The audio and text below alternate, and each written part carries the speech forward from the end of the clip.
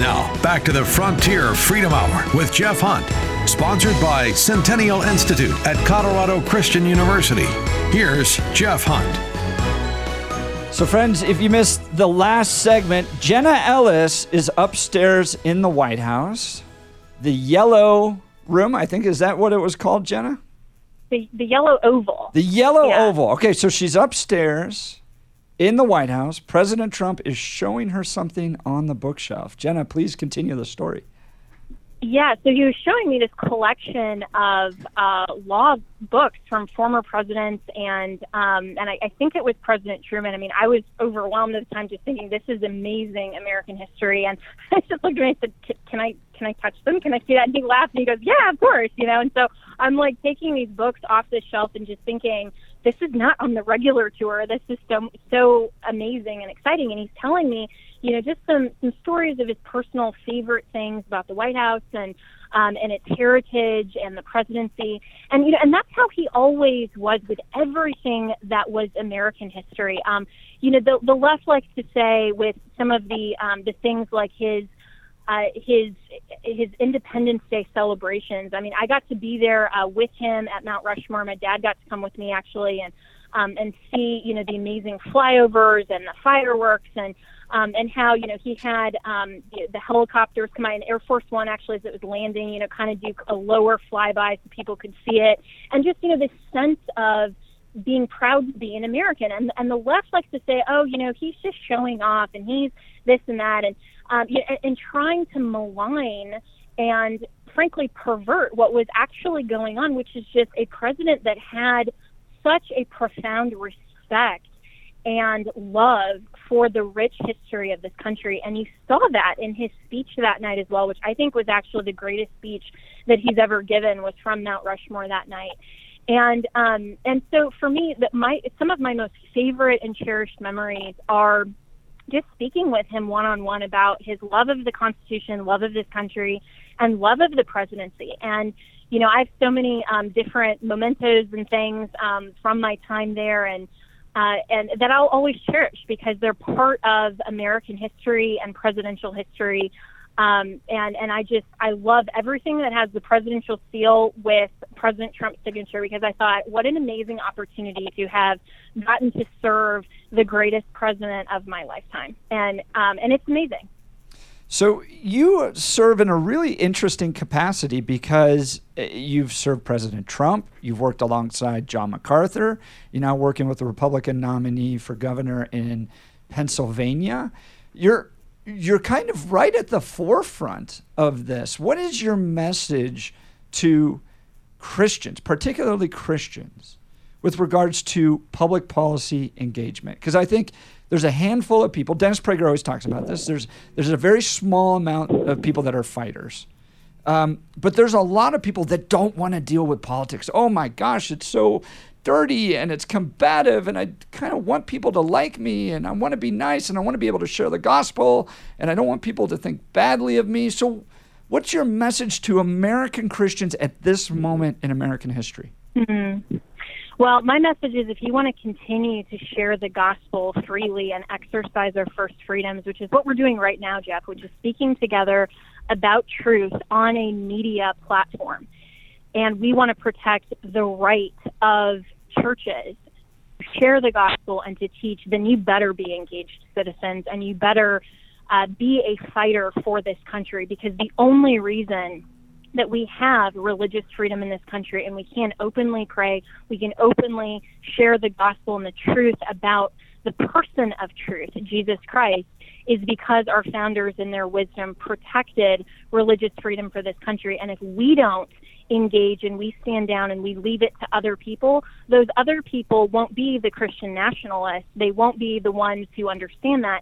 They will be the secular humanists. They will be the neo-Marxists. They will be the ones who hate God, hate Christians, hate this country, and want to transform it. And pretty soon, we will see our religious freedoms rapidly eroding. And if not for President Trump and his 3 justices on the Supreme Court, we would not have the Dobbs decision. We wouldn't have so many other things that the Supreme Court is going to continue to protect.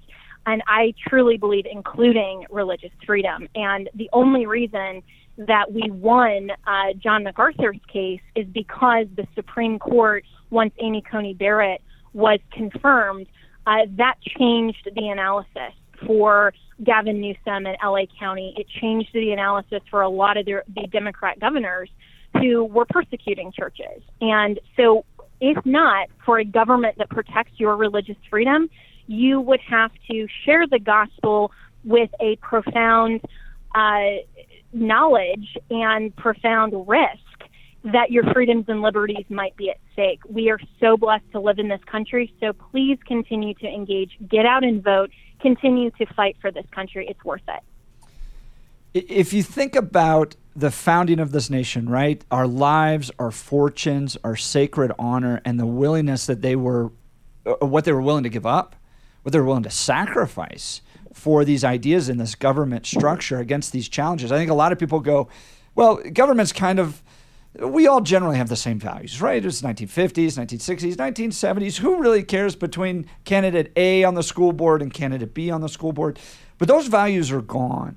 And we're now at a place where you have one side that radically wants to remake this country versus another. And Al Mohler, just recently, this last week, I was at a speech with him, he said that these fights are going to be theological in nature.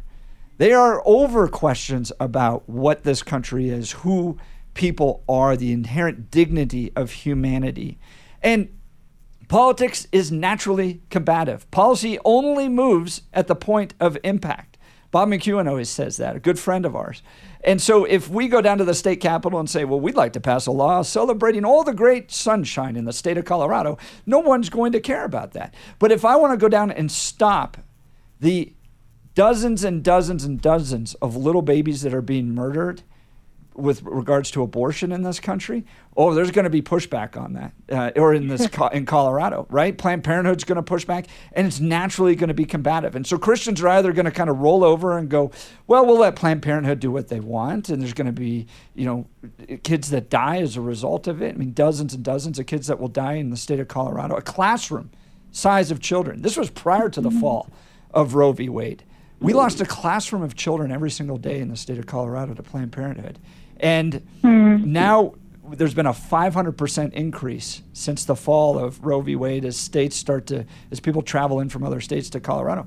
But that's a fight that's worth fighting for. And you've got to get a lot more comfortable with the idea that we've got to go to the mat on our principles and our beliefs and our values and not let the other side just control it. I was going through this morning, Jamie, all of the ballot initiatives. We're putting together a ballot guide here in the state of Colorado.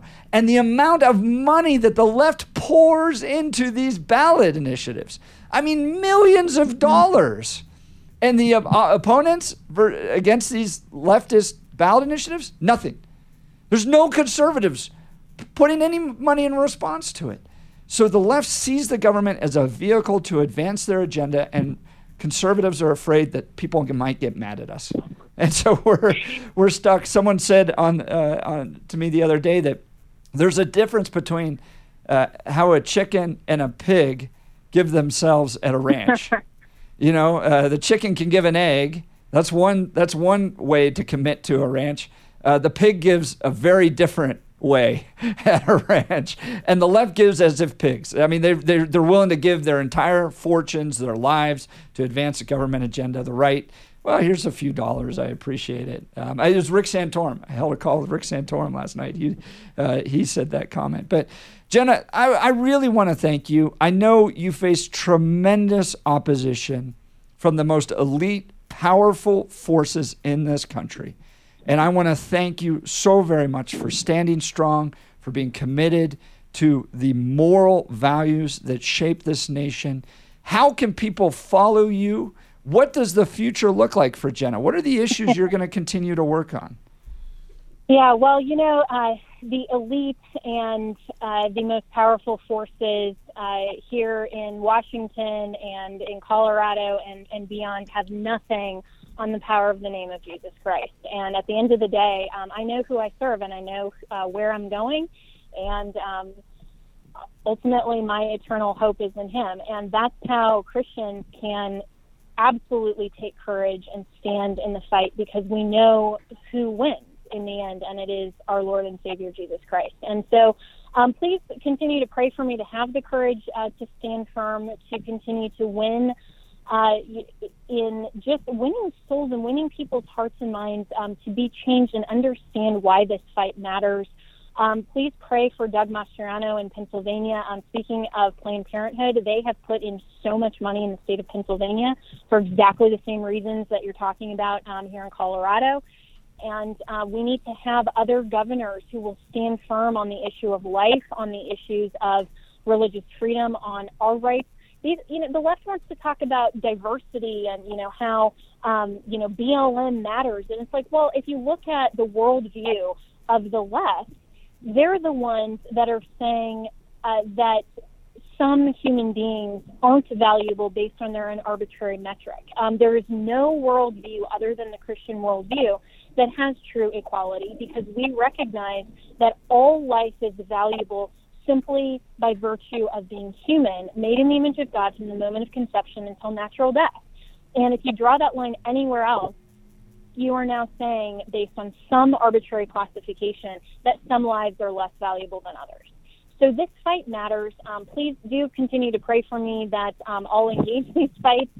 And, the future looks very bright, and I have no idea what God has for me next. But that's the great thing about being a Christian. I could have never in my wildest dreams anticipated that one day I'd get a phone call from President Donald Trump saying, hey, come work for me.